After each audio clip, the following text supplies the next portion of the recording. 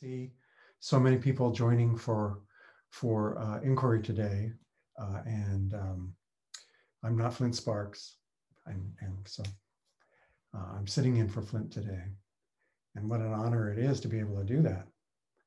I want to tell you a story of something that happened last Sunday first. First let me say, the plan for today is going to be different because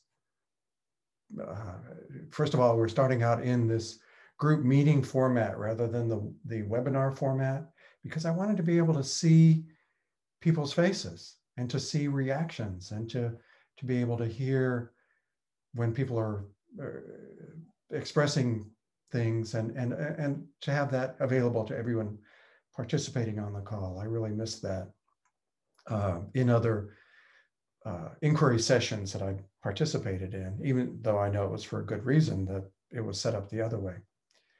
Also, I wanted to be able to break up into breakout rooms later on so that people can have a short period of sharing some things with each other. And I'll have some suggestions of what I would like you to be able to talk about if you would. And then come back together, and then we will have the normal inquiry thing, where if someone wants to ask a question that I can respond to, I'd be very honored to do that. And the way to do that is simply to message Jessica Steinbommer, who's our host for today. Jessica will let me know who's in order, who is up. And, we probably won't be able to get to more than one or two people, but I wanted to be able to do that as well. So I hope that's clear.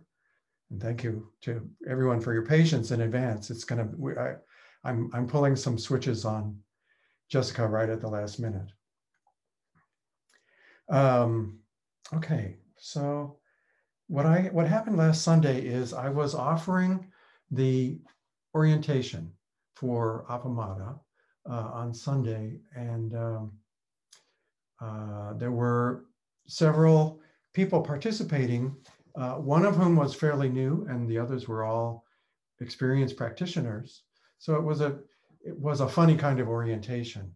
But at one point, one of the participants mentioned the grief that she was feeling, and just what she'd been dealing with. And instead of going on with the kind of script for the orientation, I wanted to take a break and to just have us all sit with her and to share what we could of her experience and to offer our support simply by sitting quietly with her. And that was very moving for me, and I hope for the other participants as well. But it's something that I've been thinking about ever since, and I wanted to share it today. So what I want to talk about today is grief and about loss and about the ways in which we deal with them and the ways in which our Buddhist practice can help us address these things that come up in our life that are inevitable and sometimes very, very difficult to deal with, and can help us the way the practice can help us, and how we can be a resource for others as well.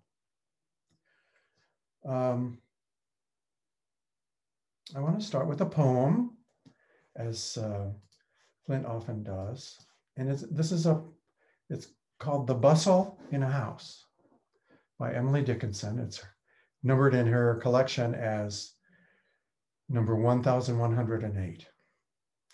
The bustle in a house the morning after death is solemnest of industries enacted upon earth, the sweeping up the heart and putting love away we shall not want to use again until eternity.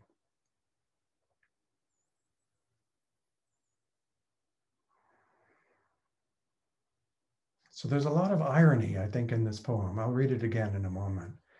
but she's linguistically acting out the bustle and the way in which we keep grief at bay, the way we keep ourselves from feeling too much, particularly after a loss. The bustle in a house the morning after death is solemnest of industries enacted upon earth. The sweeping up the heart and putting love away, we shall not want to use again until eternity.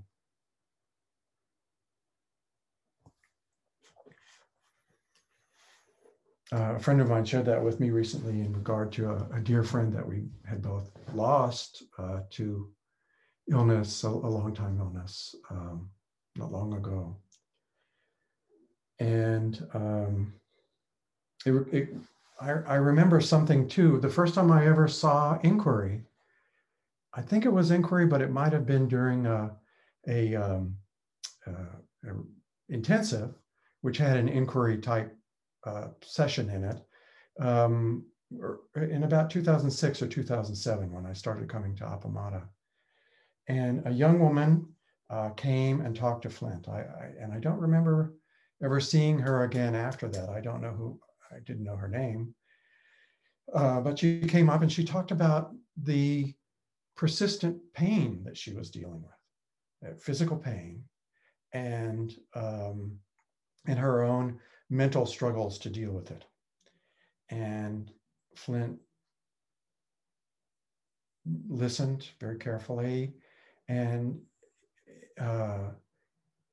asked her to turn around and look at the other people in the room and to see what other people were looking like as they sat with her. This, again, this has something to do with why I wanted to have all of us visible on the screen today, to see that. And then he asked everyone in the room to raise their hands if they had had significant pain, a significant loss, or could in any way feel sympathy and compassion for this young woman as she was sitting there. And almost everyone in the room, of course, raised their hand. And he said, so you can see you're not alone, and you don't have to be alone in dealing with this. Reaching out in this way is really important. And it gives you an opportunity to discover first that you're not alone. And then he led her through an even more extraordinary process of discovery, which was to discover the loving presence within herself. This very broad, oceanic, universal container of loving presence that was as much her, she came to see, as the pain she was feeling. That both were true and that both were important parts of her life to deal with. But that the loving presence could be a way of dealing with the pain and something that she could offer the world from the suffering that she had in her life. So it was an extraordinary exchange, and it really meant so much to me, and I think about it all the time. So as I said, I would like some time for people to break up into fairly small breakout rooms.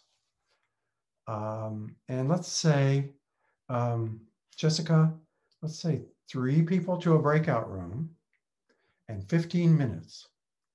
And what I want to suggest is that when you're in the breakout room, you take a couple of minutes to sit together, and that each of you, this may be difficult, and particularly at a time like this, when there's so much loss and so many struggles going on all around us.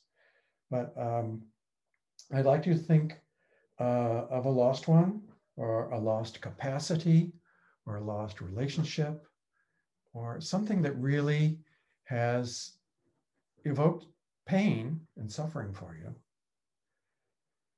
And to hold that with as much equanimity and mindfulness as you can. Mindfulness in the sense of being able to distinguish the thought and the physical sensations that are slightly different, but are definitely connected, and to see how they are connected if you can. Hold those, and then what I would like you to do in the group, if you can take turns, is to speak for what mattered the most, what you are most grateful for in the thing that you lost, or the person that you lost, or the relationship that is no more, or the physical capacity that you no longer have, those sorts of things. And then also to say into the group what it is, what that event or entity or relationship brought out in you that mattered the most. What capacity did it help you discover? And how has that affected your life since then? And I want to suggest that it may be in both of these, in presenting both of these, that it might be good to do something that we can't do for each other, and that is to invoke physical presence by putting your hand over your heart as you're speaking, or just offering this way of connecting your body and your mind as you're speaking about these things. So is that clear? Does anybody need me to go over them again? It's not looking like anybody needs that. So could you put it in chat, or would that be too much trouble? Well, I'll give it a shot. I'm not a fast typist, so I'll do my best. I think I got it, but I'm afraid I'm going to forget the parts I want to remember. Yeah. Okay. So, I'm wondering how much time we have. Maybe we can help each other. Okay. I'm gonna do that. If people are, Jessica, if people are in the breakout rooms, will they be able to see the chat?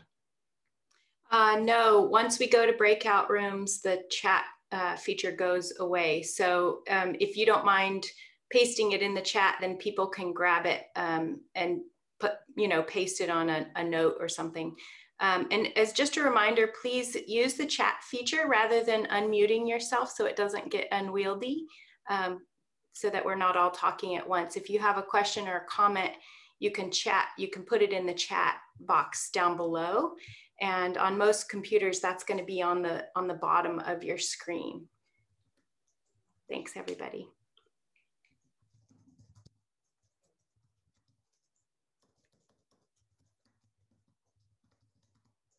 Oh, okay. Deborah is telling us that we can broadcast the prompts that will appear as a. Oh, okay. Well, I'm typing them in right now. Okay, I'll grab them and I'll work on that. Thanks, Joel.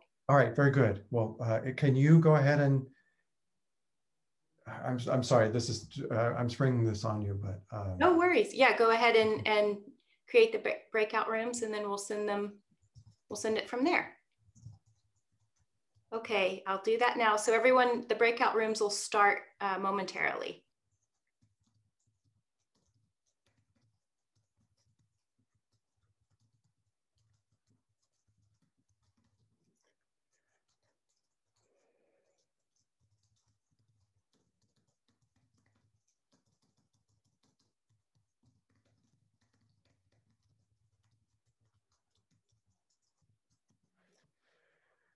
Okay, I just put everything, there's a message from me to everyone. It is, think of a loved one or a relationship or a capacity. What mattered the most to you? I obviously didn't get all the words in there that I intended. What mattered the most to you? What are you most grateful for in that relationship or with that person or from that capacity? And then what did that person or relationship or capacity bring out in you that is most important? Okay, thank you, Joel. I'll open the breakout rooms. Thank you. Time for sitting. I know this is the opposite way in which it's normally done, but I thought that after being able to share and connect, it would be a good idea to to have 5 minutes for sitting as well. So I have a bell. I'm going to ring it. Everybody get comfortable, please, and let's sit together. I'll keep the time on this part, Jessica.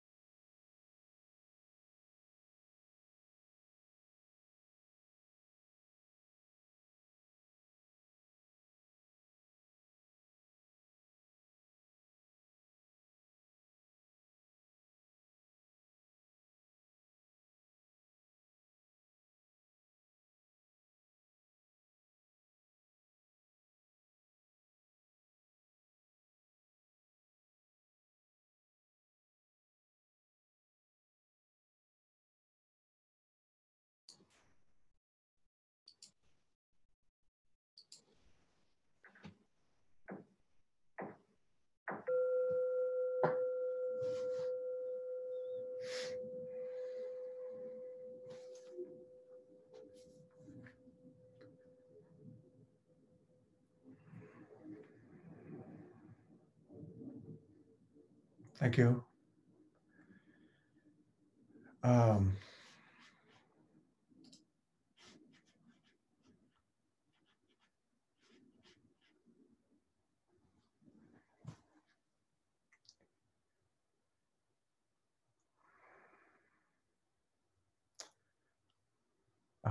Does anybody have a question that they would like to address to me, or to share an experience, or something that they have to describe from the breakout room?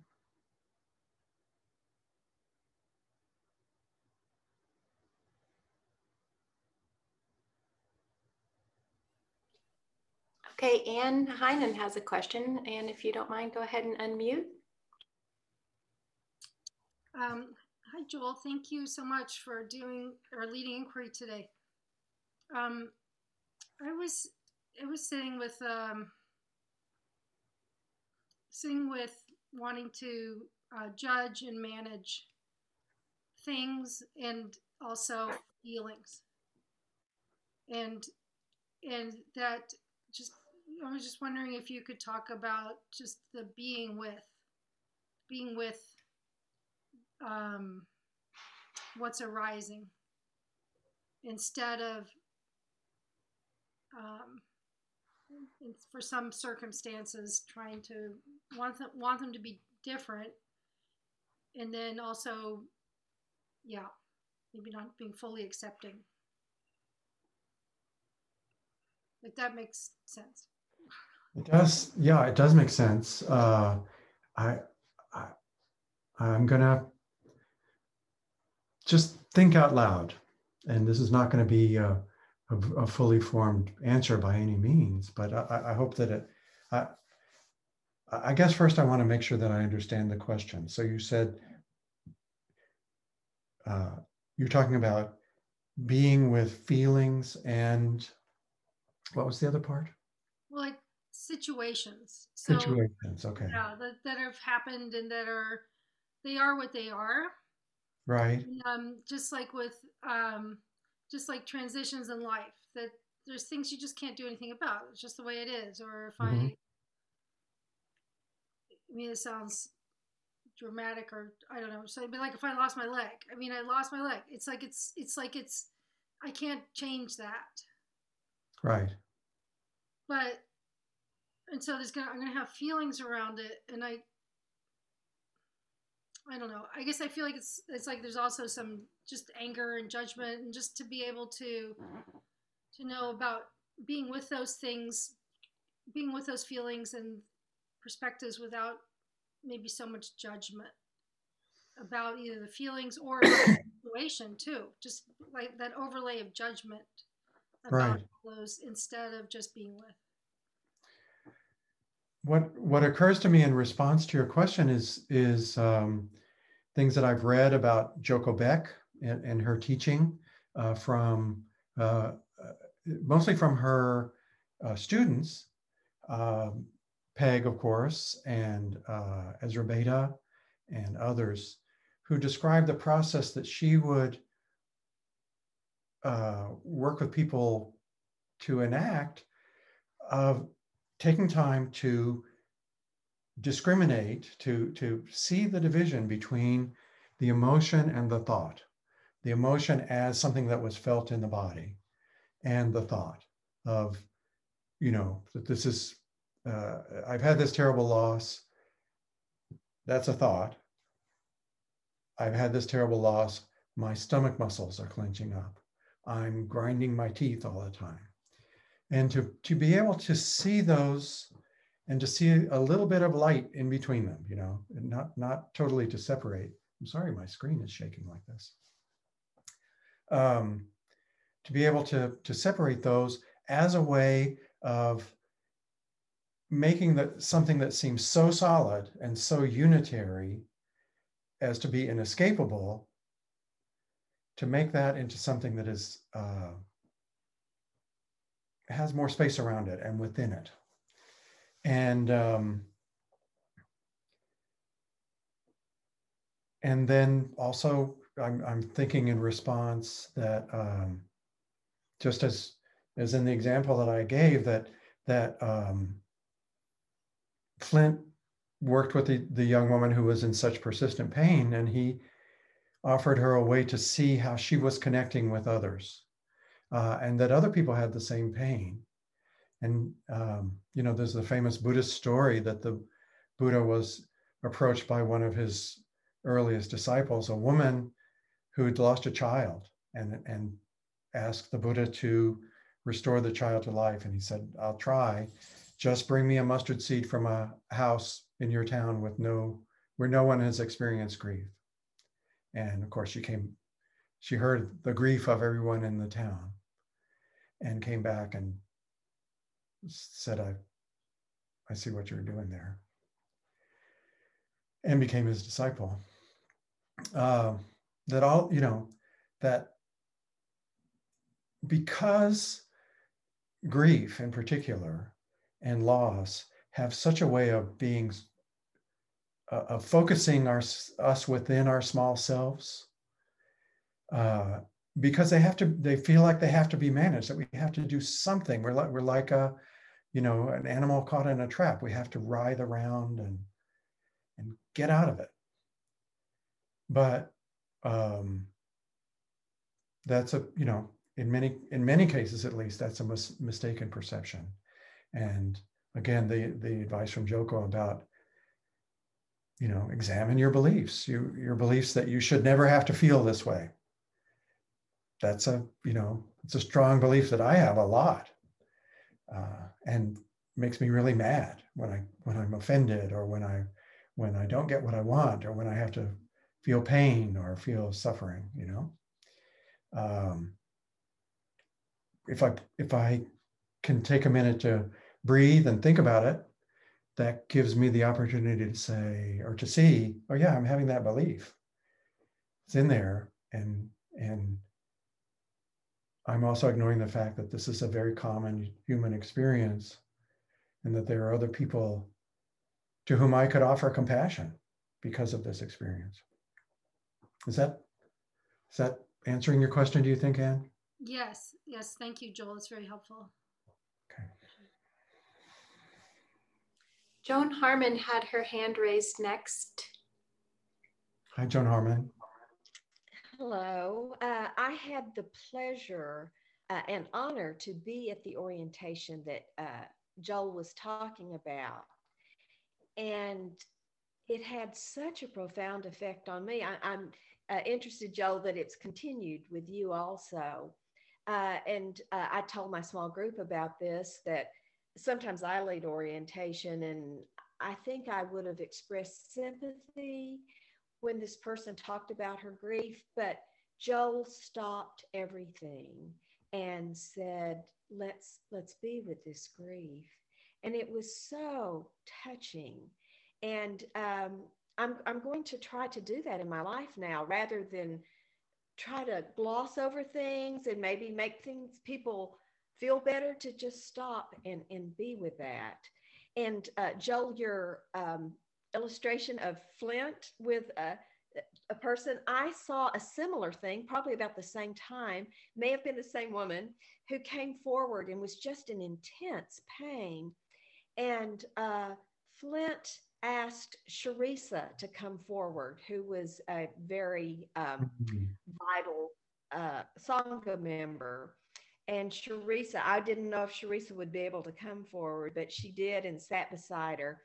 And Flint said for Sharisa to tell her what was going on. And I can hear Sharisa's voice saying, I have cancer. And I don't know how old she was. She might have been mid to late 30s, early 40s. And it was a very difficult time and sad time. And those two met each other during that. And then Sharisa went back to her seat, and Flint asked the woman how she felt now. And she said her pain was gone.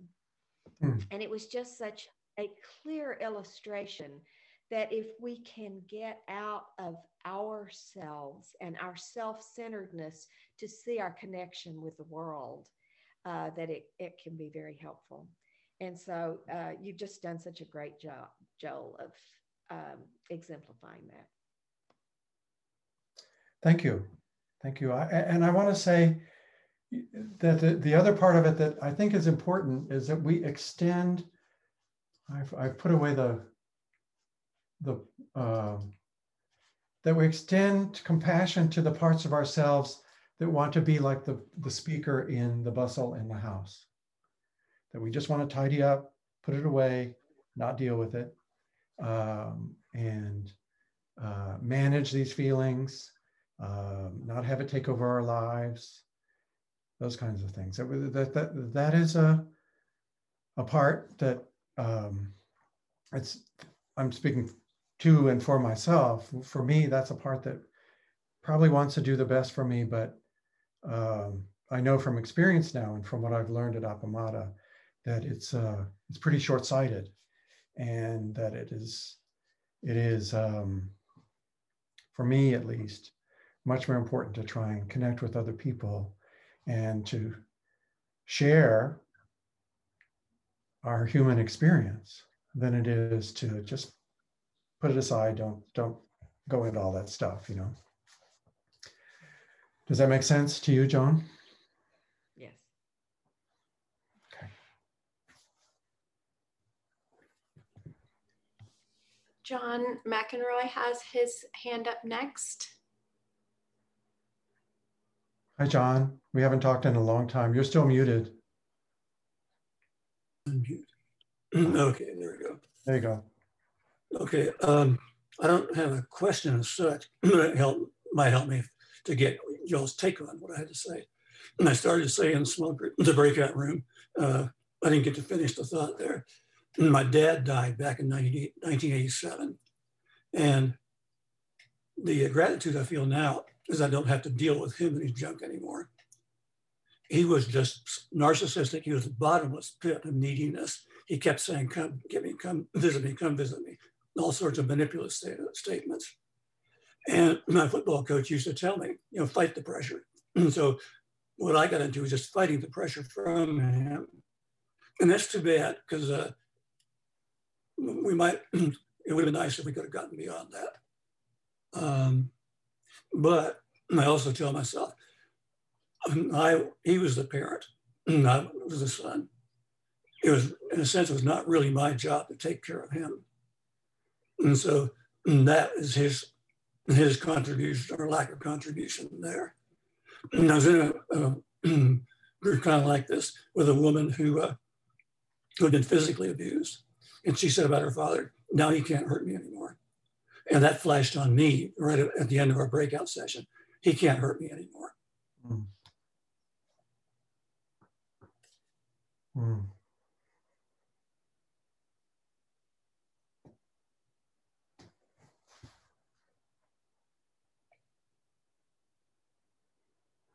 I'm having a thought in response. I don't know if you're finished, John, or if you have a. Oh yes, I'm ready to hear responses.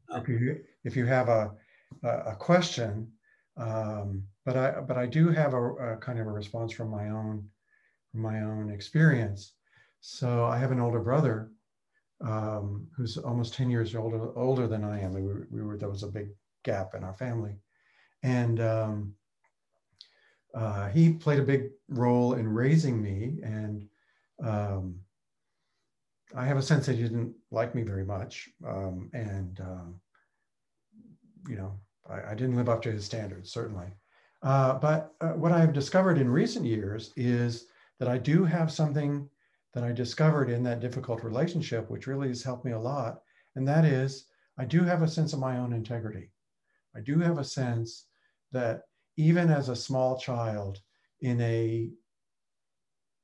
where I was, you know, overmatched in every way, I was able to stand up for myself and to resist, you know, to just be myself. And that was a valuable thing that I learned. And I draw upon that every once in a while when I need it. It's like, oh yeah, I can remember that. And that was a valuable thing. And you know, my brother was not doing anything bad. He was little more than a child himself, and doing the best he could in what he thought he needed to do. He had a strong belief about the way things were supposed to be and how I should be relating to him. And he acted out of those beliefs. And, you know, I don't know if he would do the same now. It's hard to say. But I was also struck by what you said, that he was the parent, you were the child. You were not supposed to be taking care of him. That's a belief, you know, just something to examine. Not in any critical way, doesn't mean it's wrong, but just to recognize it. Oh, that's why I believe this, and that's why that helps explain why I react with as much force as I do to this kind of situation. Does that make sense? Yes, thank you. Yeah. So, and Joko points to many things like that in conversations with her students that I've come across.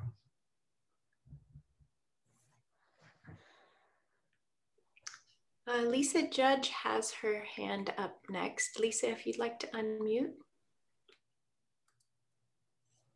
Hi, Lisa. Hi, thank you. I'm really struck by what I'm curious and seeking guidance on when you talk about developing our own inner resource in times of grief, being able to draw on our own strength, because that's where I fall down when these things happen, as I just inside, I feel, I think probably more than most people, I don't feel that.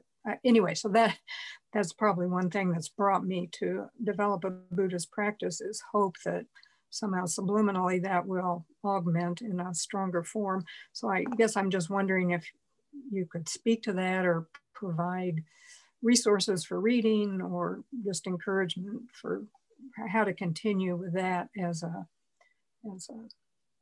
wish, I guess, in a practice.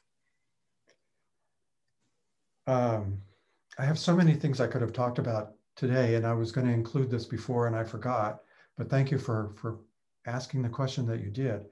Buddhism is full of resources that speak exactly to this question of how do I develop capacities within myself for dealing with these important life events and crucial life issues, where I don't, because of my upbringing or my past, I don't feel like I have the resources within me. But Buddhism is a path to discovering resources. And I'm just thinking right now of the Tibetan Buddhist practice of Tonglen, where you sit with a difficult feeling and you breathe in the feeling hot and difficult, and you breathe out the same feeling cool and open and free. You do that over and over again. It's the same feeling, but over time, you begin to see that your relationship to that feeling is able to shift. And then the second part of the practice is to open to others who have suffering in their lives as well, and breathe in your knowledge that they are suffering hard, heavy, difficult, painful, and breathe out, freeing, open. And that is something that has meant a lot to me. When I first learned that from reading Pema Chodron, a little bitty book that I picked up in a bookstore in Marfa, Texas, one time. So, thank you.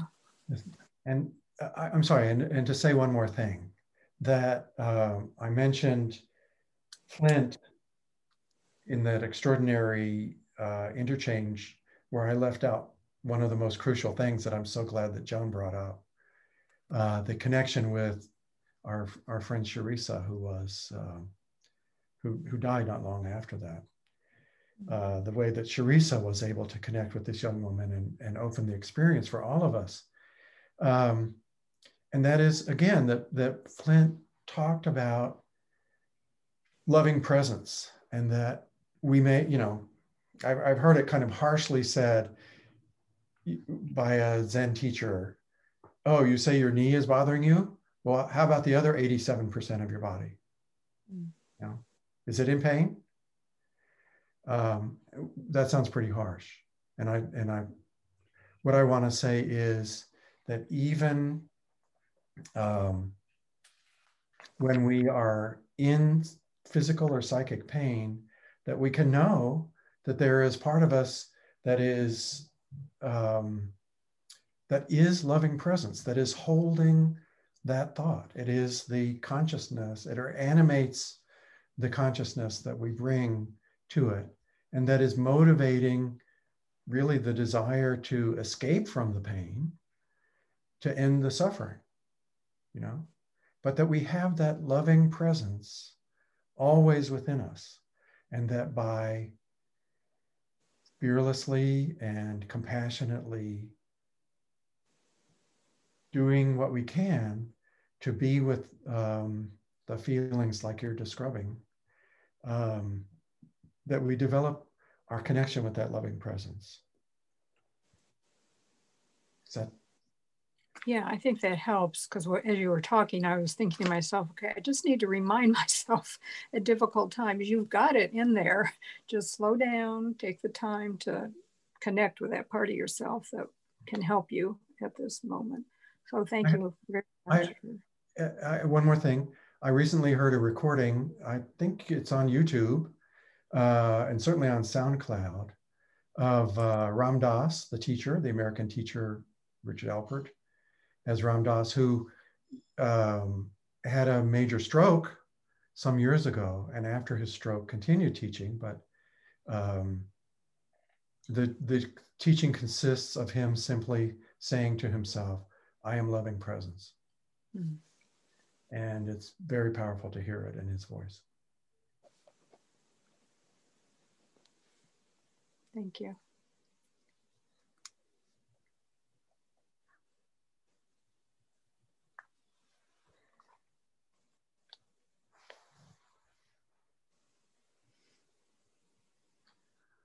So it's 1:29. Let's say our closing chant. Jessica, help me. The closing chant is the Caught in This Self-Centered Dream one? Yes. Okay, very yes. good. Thank All you. right. So we're going to say that 3 times, and I will ring the bell as we say that. So, caught in the self-centered dream, only suffering, holding to self-centered thoughts, exactly the dream. Each moment, life as it is, the only teacher, being just this moment, compassion's way. Caught in the self-centered dream, only suffering, holding to self-centered thoughts, exactly the dream. Each moment, life as it is, the only teacher, being just this moment, compassion's way. Caught in the self-centered dream, only suffering, holding to self-centered thoughts, exactly the dream. Each moment, life as it is, the only teacher, being just this moment, compassion's way.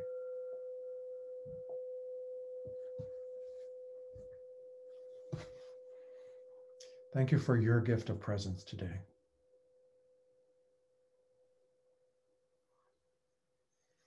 Thank you so much, Joel, for what you've offered.